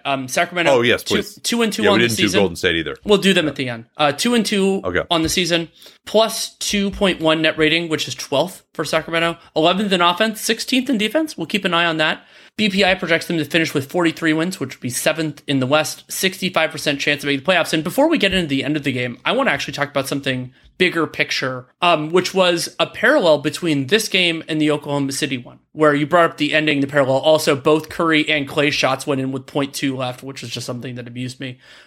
Both games, the team in question, the Warriors' opponent, doesn't have their dominant guard, De'Aaron Fox in this one, Shea in the other. And so they're like, the Warriors have this big advantage. And the other team, in this case Sacramento, did a really good job flowing through their offense without De'Aaron Fox. And some of that was we got a better revival of the Sabonis-Huerter chemistry. It didn't necessarily produce a ton of points, but it was producing advantages. Huerter had 3 assists. But then another one was Davion Mitchell. He only took 9 shots from the field, but he scored 13 points. And I thought he had some big moments, even if it wasn't his game. And I think that could take me back into the end of the game too, because the Warriors go with a Lilliputian closing lineup with the Curry, Thompson, and Chris Paul. And Gary Payton II was out there for a little bit, I think, at the end because he was guarding Malik Monk, who again, bedeviled Golden State, getting to his right hand in particular. King shot it really well from 3 in the first and then struggled the rest of the game. I think they started 5 of 9 from 3, and then they finished 6 of 26. And I thought that kind of saved the Warriors. Kings were getting every offensive rebound as well. They had 14 in the game. There just wasn't, and their wings were doing a lot of it. Like Monk had 3 offensive rebounds. in this one. Keegan Murray. I thought, as an aside, Keegan Murray ended up getting the Steph assignment. And recall that these teams had played a few days earlier in Sacramento, and Steph Curry lit them up for 41 points. And they've tried Davion Mitchell on Steph. They haven't gone that way. Remember last year's playoffs, it was Terrence Davis. Terrence Davis playing like over 20 minutes in a game 7. He doesn't even have a job this year because they felt like they needed someone to guard Steph. Like Monk and Fox couldn't do it. Fox didn't play in this game. So they went with Keegan Murray. I thought Keegan Murray actually was solid. I tried to ask Mike Brown about it afterwards. This was kind of weird actually after the game. I don't know whether this was like, they were really devastated after yet another loss to the Warriors in these circumstances, and Domantas Sabonis certainly sounded like he was not in great spirits, but they brought out like 3 players, and then Mike Brown almost an hour after the game. I can never remember a coach in any circumstance, lost game 7 of the finals, whatever, like a coach coming out that late. So I don't know if he was like just having a bunch of conversations or what the story was, but I tried to ask him a positive question. You usually get a good response about, I was like, yeah, you went with all these other guys before. Keegan Murray got the assignment. Like, why'd you go that way? How do you think he did? And he was kind of like, oh yeah, we're giving him more length, we're making more forward. So I was hoping Mike is usually like gives pretty good answers. So they didn't seem to be in too good a spirits, but Keegan Murray I thought did pretty well. Like Steph had one of those games with 7 turnovers where he was just like, he just looked tired, like just throwing the ball over the gym. It's like when he starts getting double teamed and like throwing a lob pass to someone who's 20 feet from the basket over the double team, that's when he's going to just be having one of those games and maybe he's feeling a little fatigued, which, he's allowed to have that at age 35. But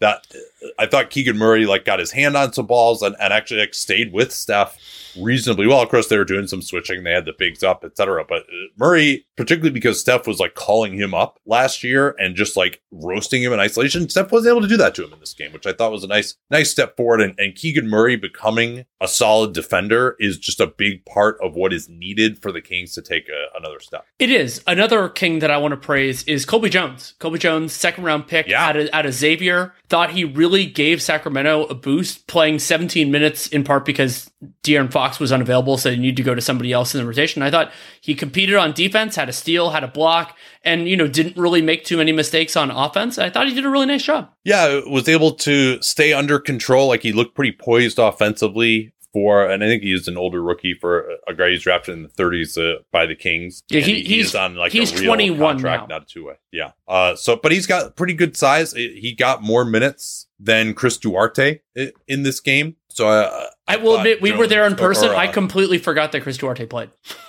He was there. Yeah, he was 0 for 3, had 3 fouls, and I think they kind of just didn't go back to him after that. But yeah, Jones, he had some just like nice patient drives. And I thought the Kings just did a really nice job, particularly down the end. Like this is another one of these games where I was like, man, like this Warriors, like during the meat of the game, like, the Chris Paul Steph thing, working pretty good, but just that combo, even though Chris Paul is a lot better, like Harrison Barnes tried to post up Chris Paul stripped him, right? Like he's way better than Jordan Poole was for sure. And then particularly if they weren't going to close with Andrew Wiggins, like Gary Payton II plays a lot bigger, but ideally you'd like to be able to have like a Wiggins and a Gary Payton II out there defensively. And so the Kings, even without De'Aaron Fox, just managed to get the likes of Herter or Malik Monk or just coming off of handoffs out of the corner, coming downhill against these smaller Warriors guards, finishing at the rim, getting offensive rebounds over them. And I was just like, man, and then of course the other thing is you're not giving the ball to Chris Paul at the end. Like that's the purpose of having it. It's the same thing as like how I used to talk about how Lou Williams, I mean, Chris Paul is a much better defensive player than Lou Williams, but how like Lou Williams shouldn't start for that and shouldn't close for that Clippers team because he's just, you have better defensive options. You probably have better spot up shooting options. Chris Paul is shooting awfully from 3. He hit 1 in this game finally, but he's been, or I think actually might have been in the Houston game. He's only hit 1 3 on the season, like 1 out of 19 or something. So if you're not going to give the ball to Chris Paul, then like there's not really much purpose in having it out there. And you're not going to give the ball to Chris Paul. You're going to do Steph and Draymond pick and roll that they've been doing for 10 years, as Steve Kerr was adamantly noting after the OKC game that last year was the aberration. They're a good road team. They're good at closing games, all this. So all right, you want to get to that. And so, I mean, Chris Paul is so invaluable for them as someone to just boost those non-Steph minutes and just like make them consistent throughout the game in a way that they basically have never been. But I still now, and when Andrew Wiggins starts playing better, maybe he can make that more of a conversation. I thought these last 2 games, he's played better offensively, at least, although he didn't rebound again in this one. So yeah, this is just going to be something to watch because I think the Warriors are going to get into some close games. Maybe they can just outscore teams, but like that unit is so small, man. I mean, even Draymond Green, like he's not the rebounder that he used to be. I'd say that's one of the biggest drop-offs in his game as he's aged some. But yeah, it was a good effort for the Kings.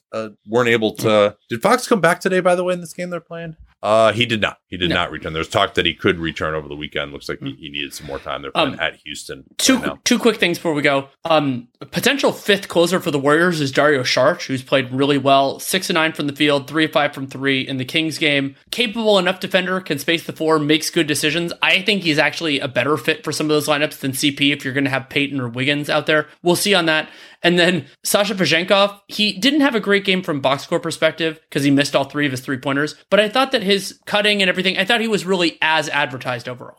Yeah, it's just, you could see him kind of bobble a couple of passes, get sped up a couple of times when he got the ball. Like that just happens to guys who are coming over for the first time, haven't really gone much against like NBA level of athleticism. Like I think, but he's going to shoot it, but it might even take him as much as a year. And he's in the rotation right now just due to Trey Lyles being out with a calf issue.